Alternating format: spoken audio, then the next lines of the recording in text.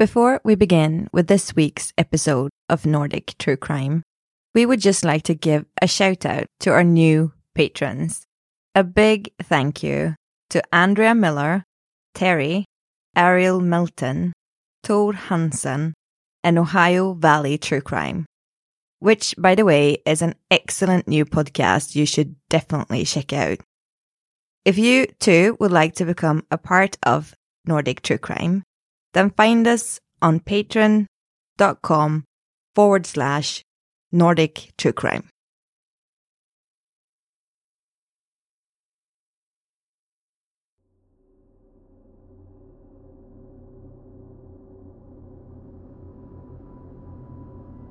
Hollywood produces some of the most outlandish and out there movie scripts imaginable. Today's case resembles one of these movies in more ways than one. In 1999, a series of brutal robberies took place in Sweden. The final robbery would culminate in a high-speed chase, a shootout, and the execution of 2 men.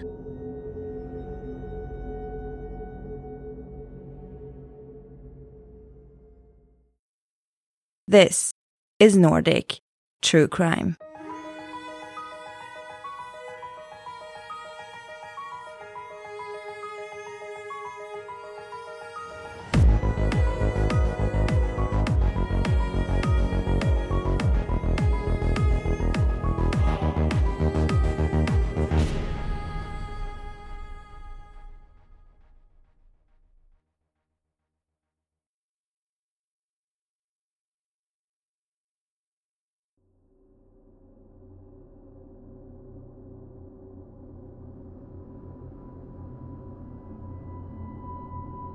In the 1990s, in an attempt to offer prisoners something that would hopefully help them with their rehabilitation, one prison in Sweden, Tidaholmsanstalten, started a theatre group. The inmates were given the chance to apply to be a part of the group. However, they struggled in finding a suitable play to perform, so one of the inmates came up with an idea.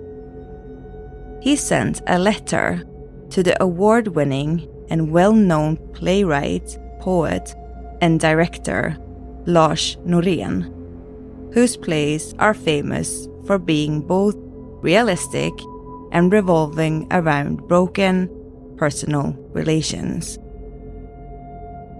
Nobody really expected a response from Lars, but he did reply, asking to come to the prison to meet the inmates, which he did. 2 of the men who were part of the theatre group were neo-Nazis, something which immediately caught Lars Norén's interest. One of these men was called Tony Olsson. He was currently serving time in prison for the conspiracy to murder. Lars would have long conversations with him about when and why he became a Nazi, and he would use these talks as a foundation for his play, which he would write for the inmates. During the interviews between the playwright and the prisoners, a TV crew was present to make a documentary about the project. A famous actor called Reine Brynolfsson was brought in to play a fictional character, with the inmates basically playing themselves.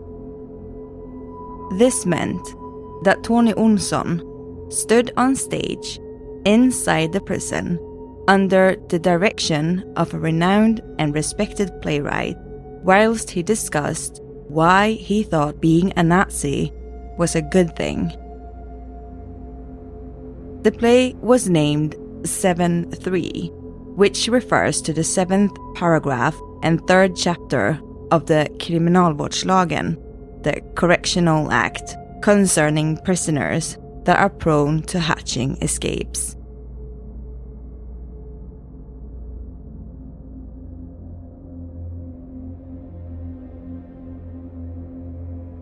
The original plan was that the play would be performed twice inside the prison, and then the project would come to an end. But it caught the attention from Riksteatern, the Swedish national touring theatre, and they asked for the highly unusual project to be extended. They wanted the play to go on tour and to be performed in other prisons, and also on the Riksteatern stage in Stockholm. And the request was approved. This now meant that all the inmates were transported from prison to prison around the country in order to perform the play. After the premiere, the public was outraged. The play was reported to the police by people who had been to see it. It was reported because some people believed it to be a hate speech disguised as a play. Lars Norén was forced to defend his play in the media.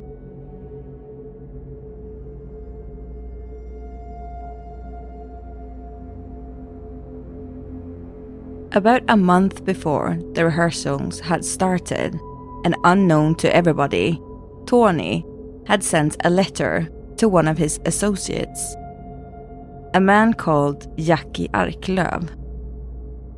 He wrote in the letter that he wanted him to be a part of a militant National Socialist movement that was in the process of being formed. He wanted Jackie to be in charge of the militant part of the organization.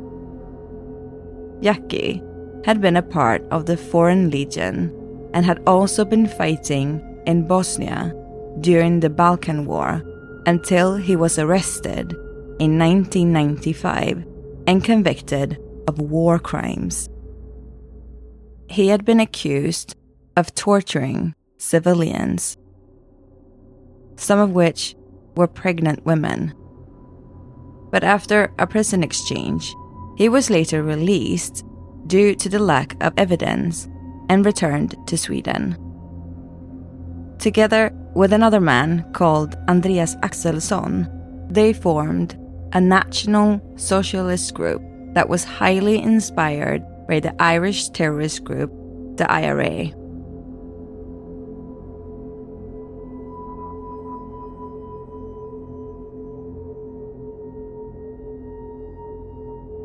Throughout 1999, several armed robberies were carried out in Sweden. These robberies all had the same pattern. They were all violent and took place in areas that consisted of limited police presence. The getaway car was also always the same model, a stolen Saab 9000, each time. Initially, it was only small businesses and shops that were targeted, but the robbers soon moved on to bigger institutes who carried more money, such as post offices. It turns out that Jackie Arklöv, Andreas Axelsson, and Tony Olsson were carrying out these robberies in order to fund their pro-Nazi organization. Tony is in fact carrying out the robberies whilst he is on leave from prison, without anybody in the prison administration having a clue about what he is up to. On his 65th official leave, on the 28th of May 1999, they decide to rob a bank. According to witnesses, Andreas and Jackie, whose faces were hidden with the aid of ski masks, entered the bank just before closing time, and under the threat of being shot, order everyone to lay on the ground. One of the tellers, Pernilla, is told to take them to the main vault and to open it for the men. She explains that it's got a time lock on it and that it won't be open again for another 15 minutes. Andreas then looked at his stopwatch and said that they would wait until the vault opens. Pernilla, her colleagues, and the customers were understandably terrified. 15 minutes is a very long time when you are waiting, even more so if you have a gun pointed at you the whole time. Some people were crying quietly, hoping that they would get out alive.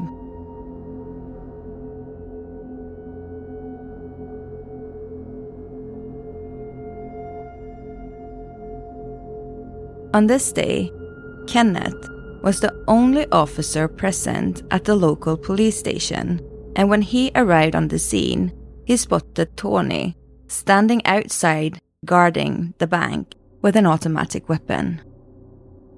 Kenneth decides to stop and turn around to wait for backup, realizing that he can't intervene on his own. He stands just far enough back so that he can observe from a safe distance until his colleagues arrive. When the time lock opens, the robbers grab what they came for and leave the bank with almost 2.5 million Swedish crowns, which is roughly 214,000 British pounds or 288,000 American dollars in today's money. Kenneth decides that he can't let them escape, and so a high-speed car chase ensues. After chasing the robbers for a while, he turns a corner, and it is then he realizes he's been lured into a trap. The robbers had gotten out of their cars before turning the corner and are standing, waiting for Kenneth, and as soon as they see him, they open fire. Luckily, neither Kenneth or the car is hit. The robbers get back in their car and drive away. The pursuit continues.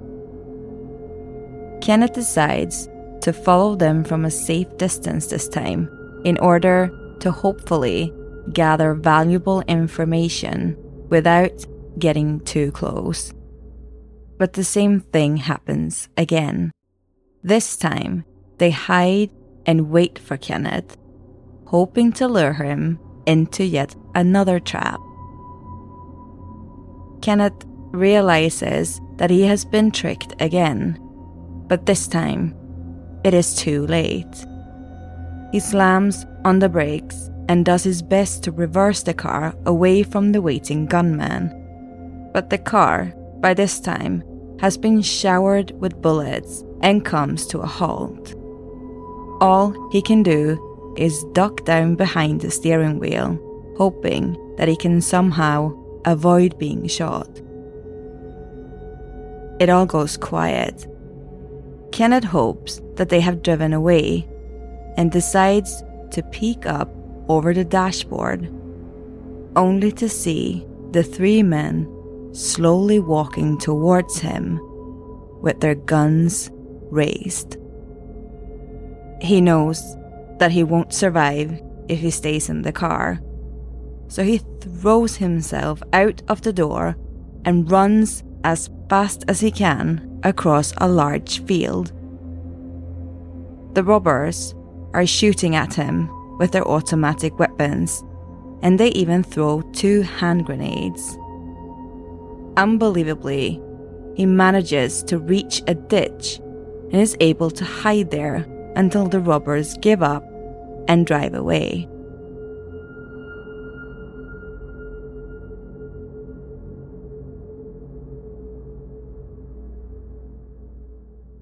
Tony, Jackie, and Andreas drive to where their second getaway car is parked and get in. Tony and Jackie both hide in the car whilst Andreas is driving, because they know that by this time, the authorities will now be looking for 3 people.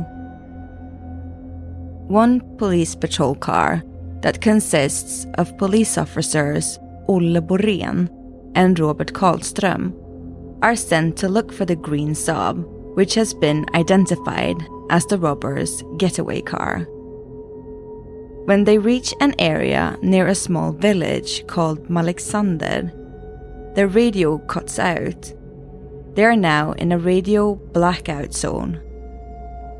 This means that they have not been informed about the criminals' gunfire and grenade attack on Kenneth. If they had received this information, then the outcome of the pursuit of the gunmen could have concluded completely differently. Olle and Robert set up a roadblock and start to pursue a white Toyota for reasons unknown. All of a sudden, shots are being fired from the rear of the Toyota, hitting the police officer's car, showering them with bullets. Both Olle and Robert didn't stand a chance against the robbers' automatic weapons. When backup arrives on the scene, they find both Olle and Robert lying dead on the ground. The fatal shots had been fired from a close distance, one in the forehead and one in the neck. This was an execution.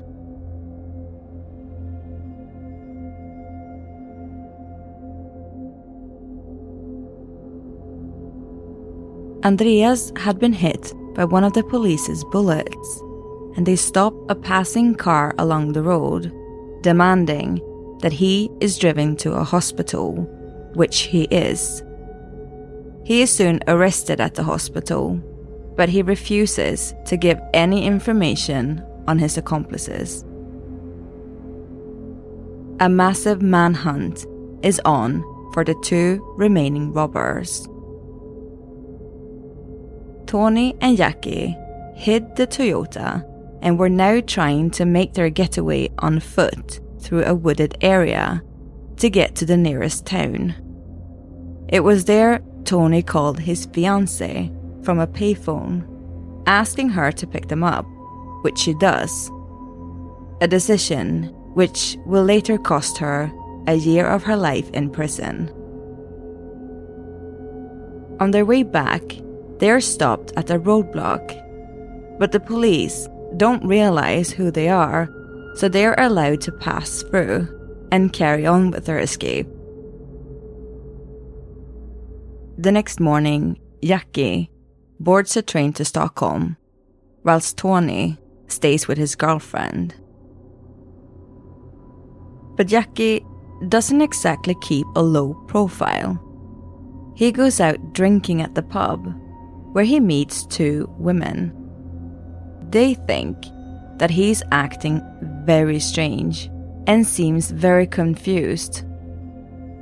And the night ends with them driving him to the emergency psychiatric hospital before they drop him off at his hotel. Just 3 days after the murders, the police arrest Jackie.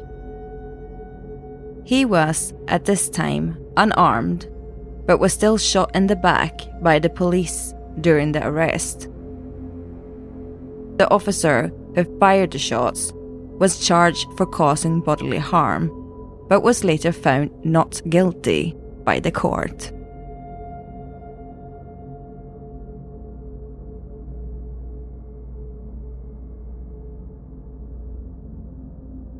It doesn't take long before the name of the third robber becomes known, which is spread all over the media.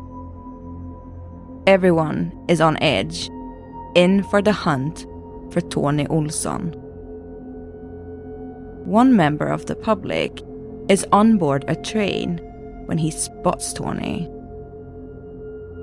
The authorities are contacted, and soon the train is surrounded by police who evacuate the passengers, whilst the police helicopter is circling in the sky above, keeping watch. Tony was ordered out with his hands in the air and is brutally searched. unbelievably, it turns out not to be Tony Olsson. Instead, it was an innocent man who just happened to resemble him. The real Tony had fled the country and was by now in Costa Rica. But it wasn't long before he called a lawyer in Sweden, saying he wanted to return home. But he was worried about what would happen to him when he was arrested. So he demanded that his mother come to Costa Rica and accompany him home together with the Swedish police. His demand was granted.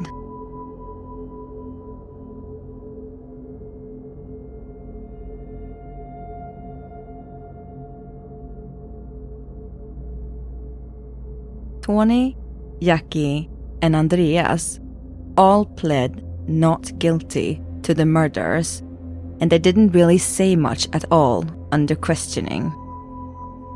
However, when it becomes clear that one of the suspects was a part of the controversial theater group in prison, new information begins to filter through. It turns out that Andreas Axelsson had been driving Tony between his performances and prison, which was not known by the prison officials.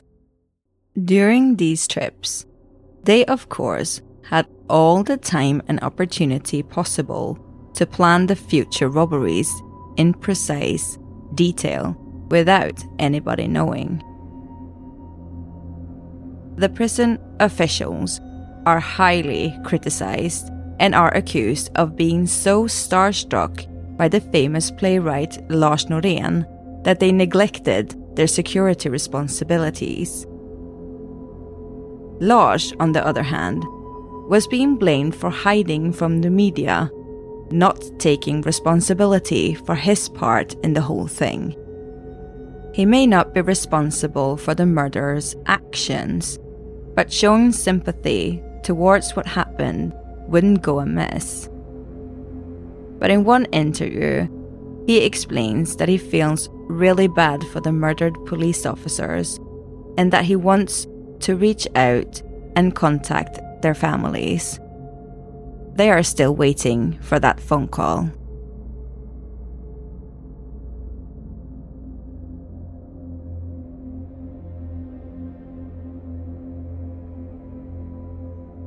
In January of 2000, Tony Olsson, Jackie Arklöv, and Andreas Axelsson are all convicted of murder.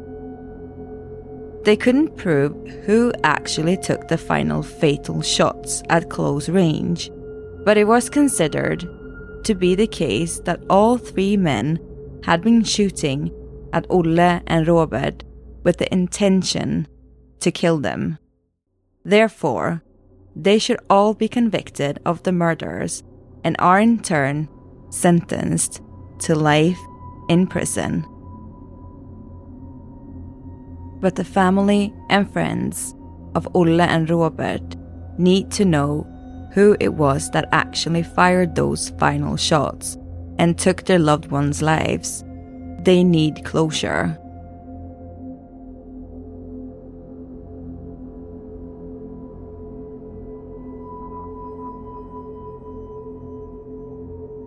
In 2001, Jackie Arklöv claims that he wants to apologize to the people affected by the robbery and murders and says that if anyone wanted to meet him, he would be willing to do so.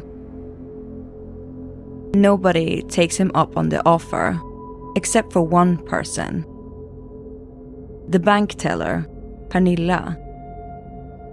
She had been in a bad way since the robbery, really struggling to sleep and to concentrate. So she thought it would maybe be good to meet Jackie in order to get some answers to her questions. A meeting was set up and they talked through what happened the day of the robbery and murder of the innocent police officers.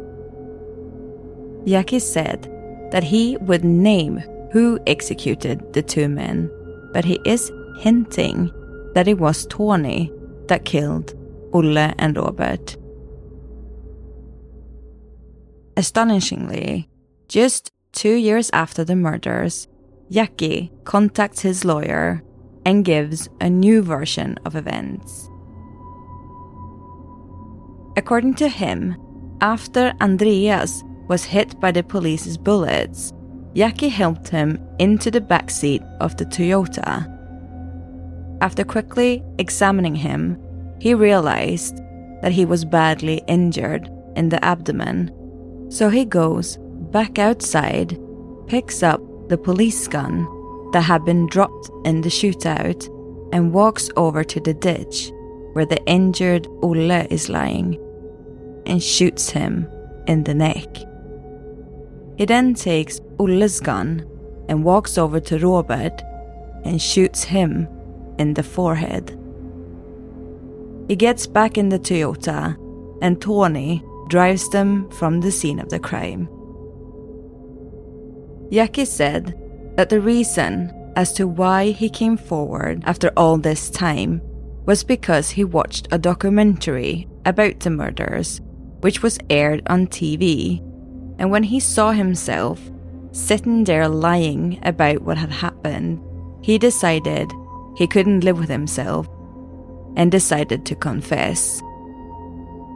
However, this confession didn't change the verdicts, because it was proven that they all had fired shots with the intention to kill, so the 3 bank robbers' sentences remained the same.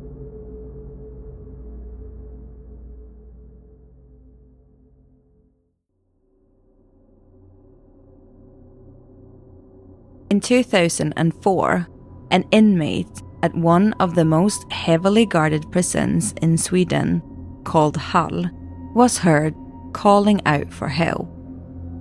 2 of the prison guards answered his calls for help, but when they got to his cell, he held up a smuggled gun, aiming it at the guards, telling them to unlock his door. They are also forced to let 3 other prisoners out of their cells, one of them being Tony Olsson. They then lock up one of the guards and use the other one as a hostage while moving towards the main gates of the prison. On the outside, 2 associates are waiting for them with a getaway car and several firearms. Shots are fired, but the 4 of them manage to escape. Tony manages to stay on the run for 48 hours until the police finally arrest him. He had been hiding in the woods and was both injured and exhausted at the time of his arrest.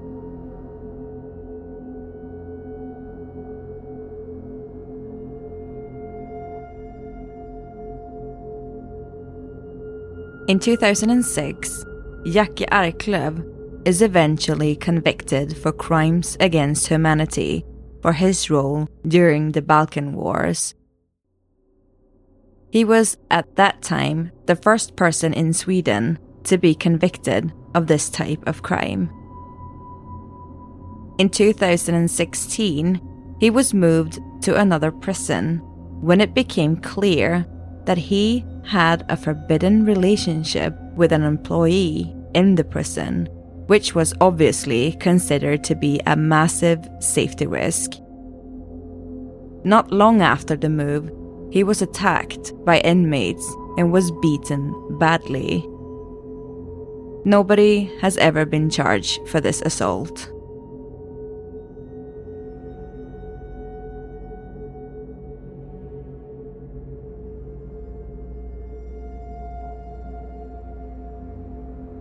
Andreas Axelsson met a woman, and in 2002, they got married in the chapel in the prison where he is serving his sentence. They received conjugal visits where they could spend 24 hours together in a specially built room. And in 2003, she gave birth to their son. But just a year later, the marriage started to fall apart, and the woman fell in love with, unbelievably, Tony Olsson. They started to exchange love letters up until the point when Tony realized who she was, and he then broke all contact with her.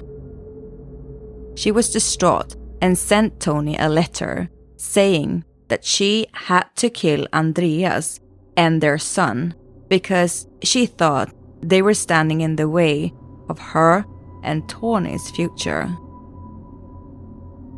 She attached a photo of her son where she had made holes where his eyes were and wrote on the back, "Little NN, who soon will be dead." Due to safety regulations, the prison guards read all the incoming mail, and they immediately contacted the police, who arrested the woman for threatening behavior, but she was later released.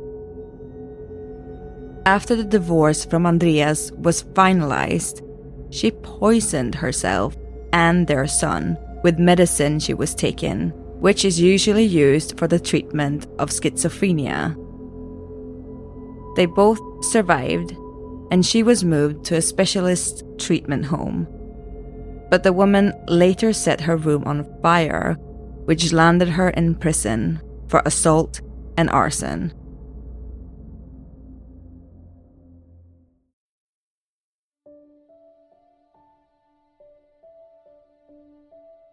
After the murders of the police officers, new routines were implemented in prisons, meaning tougher restrictions for the inmates and the cutting in half of prison leave.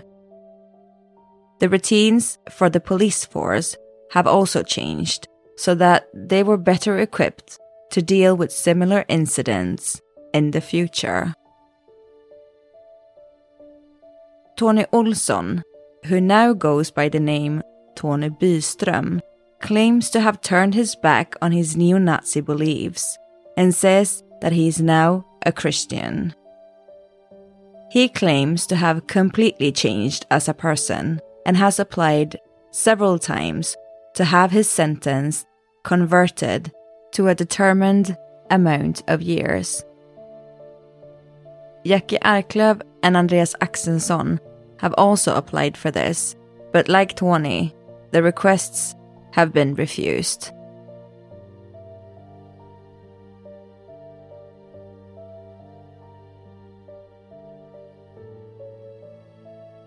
In the meantime, the friends and family of Olle Borén and Robert Karlström are still trying to handle their loss of their loved ones. At the time of the murders, condolences for both Olle and Robert were pouring in from all over the country.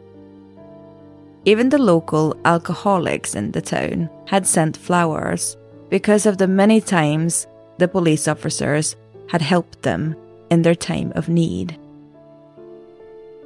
Robert's mother, Astrid, was determined to not let people forget about her son and fought to have 2 memorial rocks placed at the site where both men were brutally executed. She had read a prepared statement during the trial and said it made her feel a bit better to let everybody know about the pain her son's family and friends had been suffering from. Astrid has since been out speaking in schools about the consequences of neo-Nazism, doing what she can to prevent anybody turning to this destructive, outdated belief. She's doing what she can to handle her grief and has gradually learned to live with it over the years. But nothing can ever fill the dark hole of living to see your child die before you do, especially in such brutal circumstances.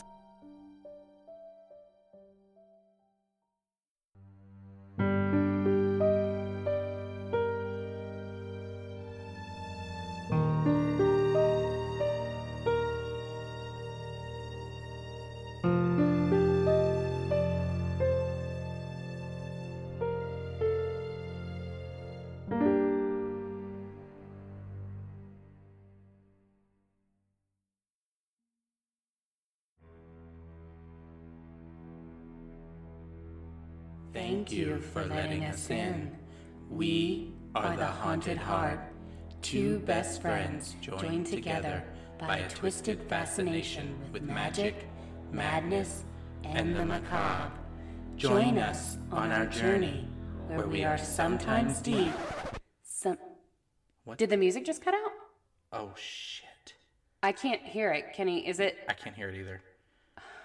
Did you not get a clip that was long enough for the promo? Oh, God. Oh, you know what? Fuck it. We're trash talent. That's a fair point. This is a podcast for people who like trash. And we are trash. And we like to talk about all things macabre, witchy, true crime, and anything else our little haunted hearts fancy. So join us for new episodes every Wednesday. Tune into The Haunted Heart wherever you listen to podcasts. And as always, stay spooky.